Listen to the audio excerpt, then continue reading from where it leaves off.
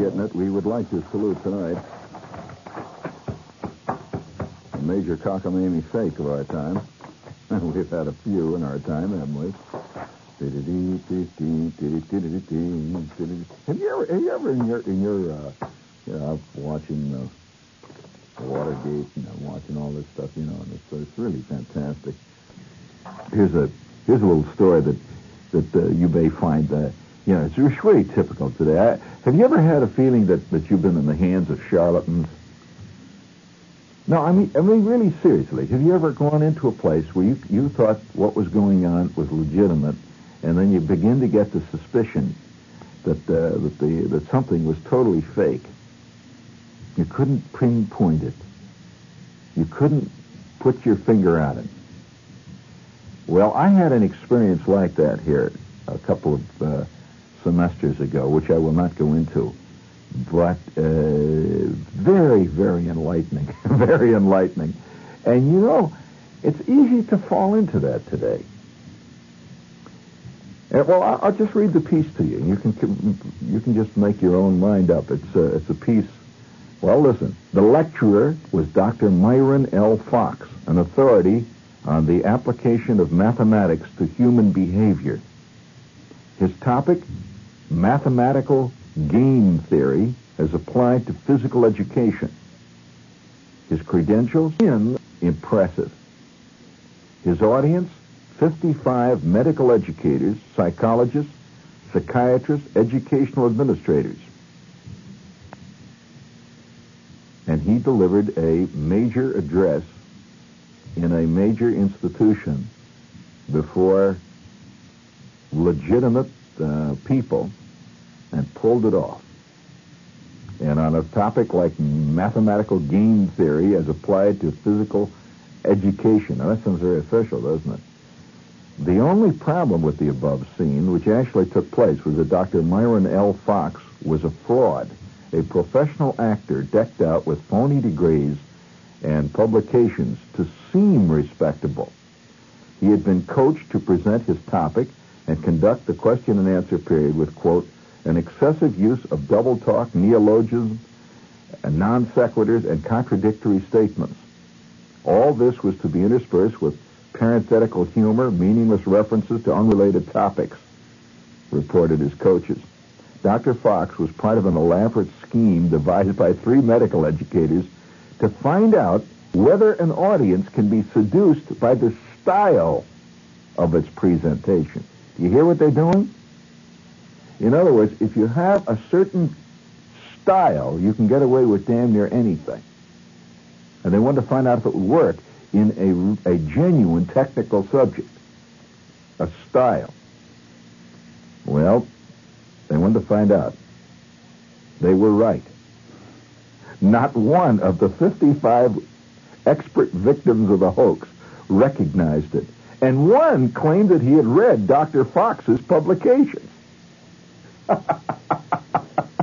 His non-existent books that he had written. How do you like that? And so, not all of the victims were impressed by what Dr. Fox said, but with Dr. Fox. One thought that the presentation was, quote, too intellectual. Another described him as being somewhat disorganized. But I'll tell you this, if you had Einstein addressing 55 guys, out of 55 guys, 3 or 4 of them would have some complaints, especially if they're educators themselves. This is an endemic thing. So that was pretty fantastic. But overall, reported the authors of the study, the 55 subjects, quote, responded favorably at a significant level to an 8-item questionnaire concerning their attitudes towards the lecture. The authors of the study were Donald H. Naftulin, director of the Division of Continuing Education and Psychiatry at the University of Southern California, John E. Ware, professor of medical education at Southern Illinois University, and Frank A. Donnelly, instructor of psychiatry at the University of Southern California. That's pretty impressive. It says their hypothesis was that given a sufficiently, quote, impressive lecturer, an environment of the lecturer, for the lecturer, even experienced experts participating in a new learning experience can be seduced into feeling satisfied that they have learned, despite irrelevant, conflicting, and meaningless content conveyed by the lecturer. but he has to have fine style. I've said this for years. I have, in fact, that brings up, that brings up a point. I just wonder how much actual content of practically, and by the way, on converse, the reverse is also true. You could get a really great expert who, if he has poor style, would be often denounced as a fraud and a phony, and then put him down. In other words, the style is all. Proust, said it. Proust made this comment. It was a very great line, It's all style, vanity. So that's what it's about. And if you can get really a great performer, a good performer, not a great performer, good performer is coached, he knows what he's doing, he knows how, he has confidence on his feet. Believe me, he can lecture anybody and get by with it. It's just a smattering of insight. Well, in fact, one of the great frauds of all time. What was the name of that great fraud that, remember, Life magazine did stories on him? In fact, they did a movie starring Tony Curtis on him. He had successfully taught higher mathematics. What was his name? Fred DeMera. That's right. And in fact, he even became, he was a surgeon. That's how they tripped him up. He was performing operations. And then when they gave him they didn't trip him up because the operation was wrong. They tripped him up because they were going to give him a high naval award. And somehow they took out his records, to put it on his records in the Navy. He had joined the Navy as a fraud. And it turned out that he was not this doctor at all. He had a totally different name. And that's how they caught him. He could still be, performing upper lobotomies with no apparent problems. But now you see, I feel that this happens far more than we would ever guess. Now we know the guys that were caught, but I think this happens far more than we guess. And I'm going to tell you a little story now, and I don't want to be. I think the 7-year limitation of guilt clause has taken effect here. But a few years ago, when I first came to New York, and this is a story I don't think I've ever told on the air. Now, you ready for this one? A few years ago, when I first came to New York, I was out, doing acting jobs, and I was out on the street, freelancing, struggling like hell to get a foothold in the scene here. And I had this agent. I don't even remember the guy's name anymore. The cockamamie little agent, a true phone booth Indian. He's a sharp little guy on the phone, constantly in and out of the office, yelling and hollering. And there was always a crowd of guys waiting in the anteroom of his little office. Guys holding trained beagles on their laps and seals that played the bugle. Oh, it was fantastic. So if you've never been through that scene, you wouldn't really appreciate the quality of it. I remember one day sitting in his office there, and there's a big crowd, of totally, they look like people out of a George Price New Yorker cartoon, the kind with the earmuffs and the sousaphone and all that stuff. And this girl is sitting next to me, and she was Oriental. And I said, what do you do? I figured she's an actress. And she says, I play stag shows. I said, you do what?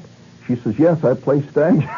I said, oh, I see. And in other words, my booker was booking stag shows. The ladies that make the brief but spectacular appearance at various stag shows. And so it's purely a profession with her. So we're sitting there waiting for our moments. And finally, I get in to see the guy. We talk a little bit, and finally he says, yeah, he can see what he can do for me. So a couple of days later, I get pictures and all that stuff. A couple of days later, I get a call from this guy. And I was living in this cheesy Times Square hotel at the time. You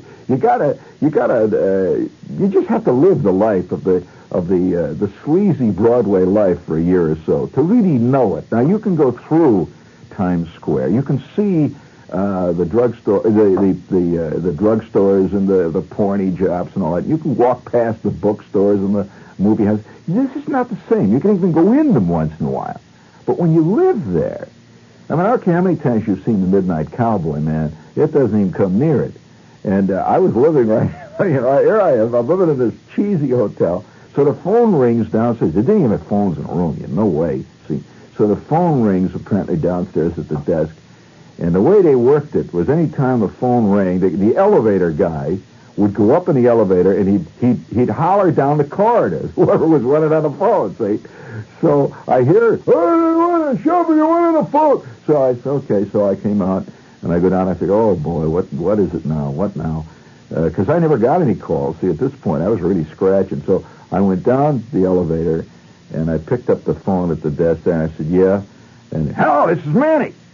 Get over here quick." I said, "Well, what? Who? Manny, the agent. Get over here, you phone nut. Get over here." So I hang up and I run down the street. The agent's got a call. I figure, oh, this is my big break, see? So I run down the street and I go up 18 flights of stairs to this crummy little office with the people sitting around with the trained seals on their laps and stuff. And I go in, I said, "Manny, what's up, see?" And Manny's sitting at his desk there looking, very official. He says, "Here." He says, "Take this and look it over." And he's got a script. I think, oh, by God, it's great. So I take the script and I go back outside to the anteroom and I sit down and I start reading it. And I can't figure what the hell this is all about. It's apparently a lecture, and it is a lecture. It's a lecture. And the lecture apparently had to do with a high compression V8 engine. Yes. And it was particularly concerned with the carburation of this high-compression V8 engine. And the lecture was apparently to other people who knew about high-compression V8 engines, because it was filled with all kinds of interesting mathematical allusions, and there were points all along. It says, "Present slide." It would say, at this point, slide. It had little things like that, see? So I brought the thing back in, and he says, "What do you think of it?" I said, "Well, are you sure you gave me the right thing, Manny? I mean, this is a lecture here." He said, "Yeah, what do you think of that? What do you think of it?" And I said, well, it's pretty good, I guess." He said, "I want you to go over and see these guys. Here's the address." And he gives me a card with the address of a place over on the east side, which is a side of town I didn't get to very often those days. So I go across town by foot, and incidentally, Manny says, "Don't forget to wear your suit, wear your best joint, put on a dark tie. I want you to have your hair combed, and for God's sake, shine your shoes, will you?" So there I go. I go back to my hotel room. I put on my only suit, which is a dark suit and a white shirt, and I put on a tie, my dark tie, and I had no idea what this was. And so I went across town to the number, and it was in one of the big major buildings in New York. Okay? Let's put it this way, comparable to the Seagram building, one of these big, elegant, fantastic buildings. Up I go in the elevator, and I arrive out in front of this room, and here are a whole series of numbered offices, just numbers. Number 7920, we'll say. Big, beautiful oaken door. It was really, really plush. And so I open the door, and here's a girl sitting in there with a pink telephone, and she's apparently a little reception room. It's very quiet and plush. And I walk up to the desk, and I said, "Excuse me, I'm supposed to..." She said, "Your name?"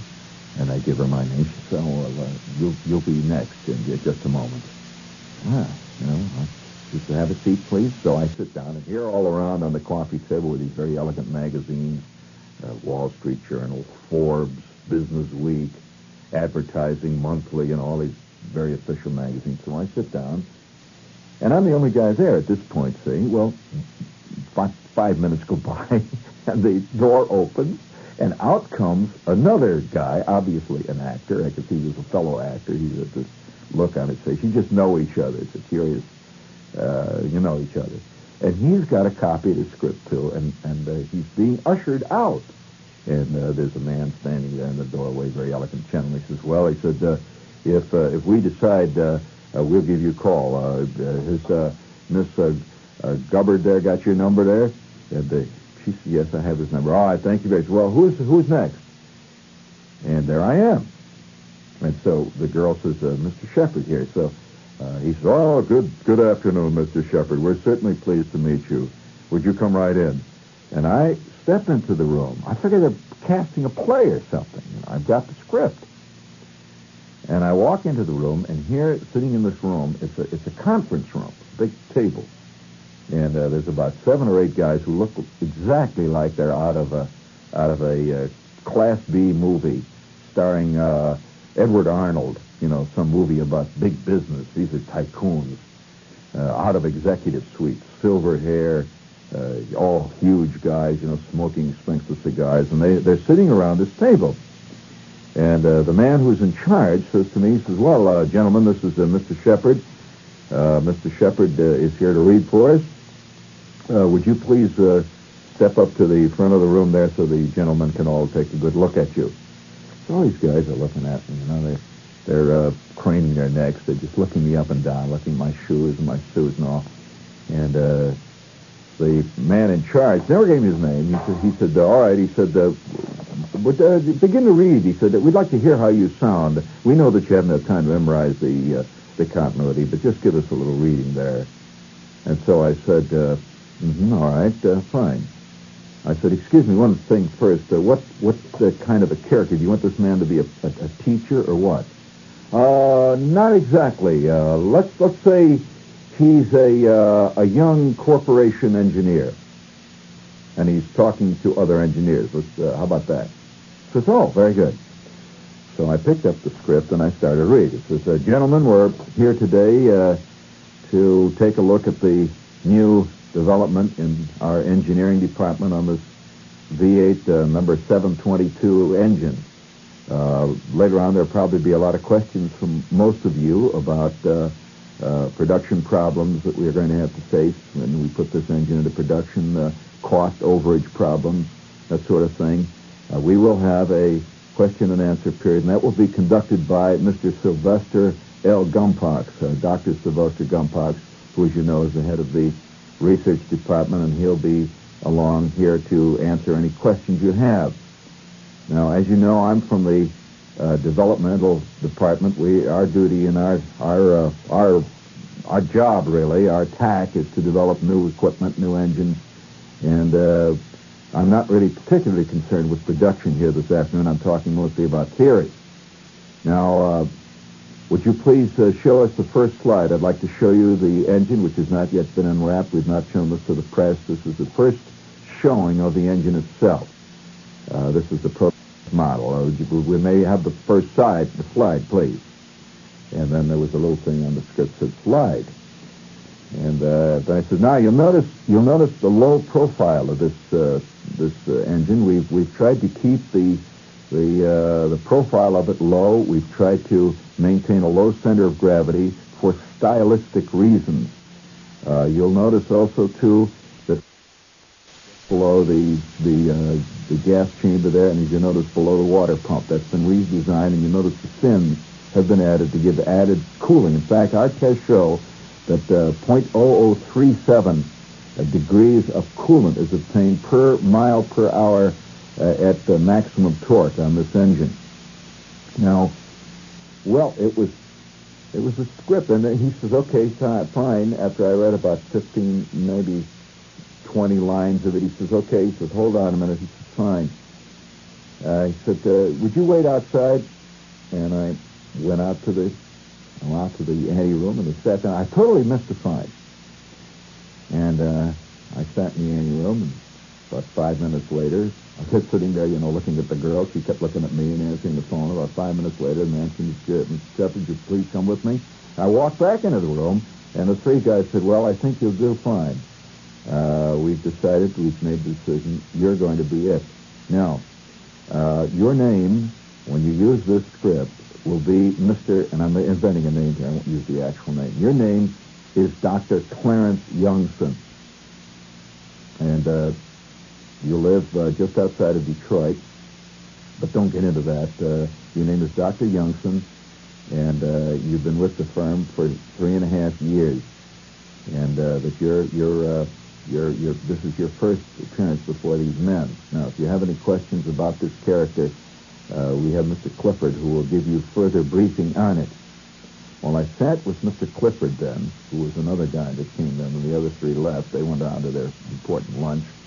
And he was a very dynamic type, and I talked to Mr. Clifford for about an hour about this script and various things I should and shouldn't say, where I should get into it deeper and shouldn't, and so on. And he said, okay. He said, go home. He said, read the script over.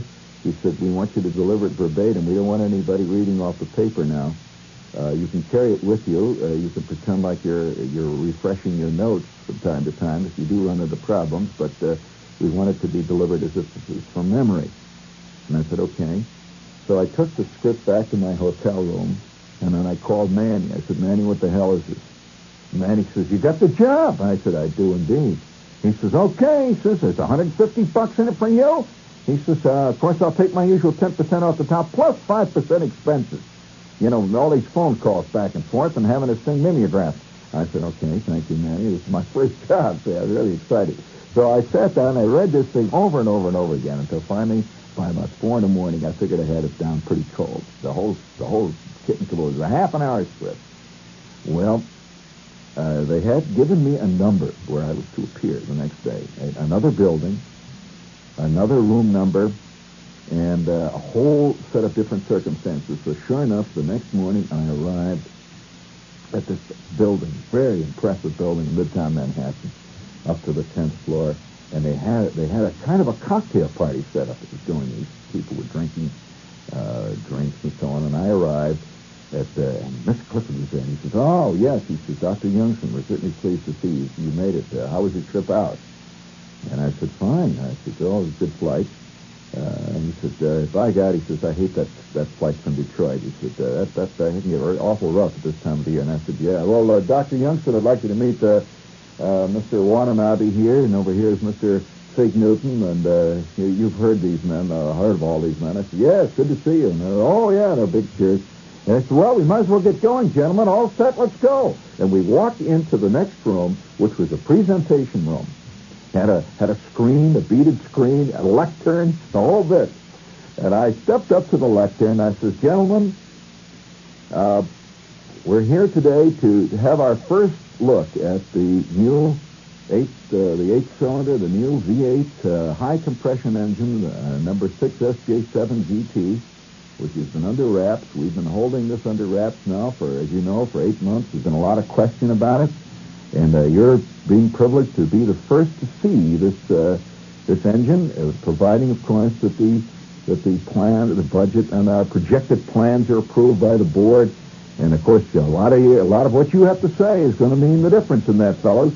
And of course, I'm doing it right off the script, see. And they're sitting there. There's about 40 or 50 very official-looking guys. So I proceeded, and I said, may I have the first slide, please? And chunk. Down came the slide, and there's this engine. I had a pointer. I said, now you'll notice the cooling pan has been changed, the low profile that we have on this new engine. This is for styling problems. As you know, the long, slim hood is one of the more important concepts of our next year's styling, so we're going to have a low profile on this engine. We've been able to do that by dropping the pan down, and I'm pointing away there, see. It went fantastic. I really began to dig it. I really loved it. I was walking around there, you know. I was Dr. Youngson, and I was talking about this fantastic new high-compression V8 engine. I was discussing hemispherical combustion chambers, and I was talking about all kinds of new magnesium alloy camshafts that we had worked out using various types of formulae, and it's going on and on. Well, when it was over, I said, now, gentlemen, that's the presentation. Dr. Bullard, the head of our department, will be here shortly. I see him in the doorway now. And I had been briefed that the guy that would come in immediately when I followed and stand in the doorway wearing the big white carnation would be Dr. Bullard. And I said, there he is in the doorway. Let's give him a hand. He's the man that's responsible for this. And they all cheered, hooray, hooray, hooray. See? So at that point, I said, now I'd like to, I've been really having a good time up here, and I'd like to answer any of your questions, but I'm going to turn it over now to the man that headed the whole project himself, Dr. Bullard. Come on in, Doc. And he walked in. He says, good to see you. Good to see you, Clarence. How was your flight out? And I said, oh, fine. He said, well, too bad you've got to take that next flight back. Say hello to the crowd at the plant. And I said, okay, Doc. He said, wish me luck. And I said, good luck, Doc. Oh, these are great guys. So I walked out, big cheer. I get this fantastic cheer. I go out now. The door is closed. Now I'm outside, and Mr. Clifford is there. He says, fantastic. Great job, kid. Here. Just great job. He says, you got your script with you? And I said, yeah. He says, well, can I have it? So I gave him the copy of the script back. He said, listen, he says, you check. We're sending it over to your agent. He says, a tremendous job. We won't forget you. I said, excuse me. I said, Mr. Clifford, what the hell was all that? Oh, he said, didn't you know it? Didn't Mr. Gumpox tell you what it was? I said, no. He said, well, you see, these are the top sales representatives, the regional sales representatives of the company. I said, what company? And then he named one of the three major automotive companies. I'll put it that way. I said, really? What was I supposed to be doing? He said, oh, you were one of the design engineers in the factory, and we were trying to get their approval of this new engine that we're going to put in next year's car, and these guys have to really approve of this whole thing, or forget it. It's going to cost us $28 million. We put a lot of dough into this research project. I said, but why did you have an engineer? Well, he says, have you ever listened to an engineer for 5 minutes? There's no engineer in the world that can talk for more than 3 minutes about his own name without getting his tongue all tangled up in his teeth. I said, oh, I see. He said, yeah. I said, listen, he said, if we ever need you again, be sure to leave your name with Manny down there. I said, because we'd love to. You were great. So I walked out into the street. There I was. Automotive, mechanical engineer. For 35 minutes. And I held them in thrall. By the way, most of these guys were engineers sitting down. That made me wonder. Ever since that time, I've wondered about experts that I've been sitting down and listening to from time to time, delivering expertise on television, to write books that Johnny Carson plugs. Well, every actor that I know of, and let's face it, friends, you better accept the fact I am an actor, that every actor I know has stored in his head millions of, not millions, not really, but he's got dozens of scripts that he wants memorized, and they're there in his head. Now, if you stopped him on the street and said, give me scene 1 from Act 2 of Richard II, I want to hear the part of the lion, he couldn't give it to you right away. But when he begins to sing, it slowly comes back. And almost instantaneously, it's all there in its complete, pristine glory. And if I thought long enough about this, I could deliver the entire lecture to you. All I needed was the slides. The slides were kind of a nice touch. I liked the one that said, and now would you please give me slide 12, please? And on came the slide. And I said, you'll notice this is Graham, gentlemen, that our accounting department, along with the drafting department, is prepared to show you the differences in cost overages in the last 7 years related to the use of the magnesium alloy camshaft.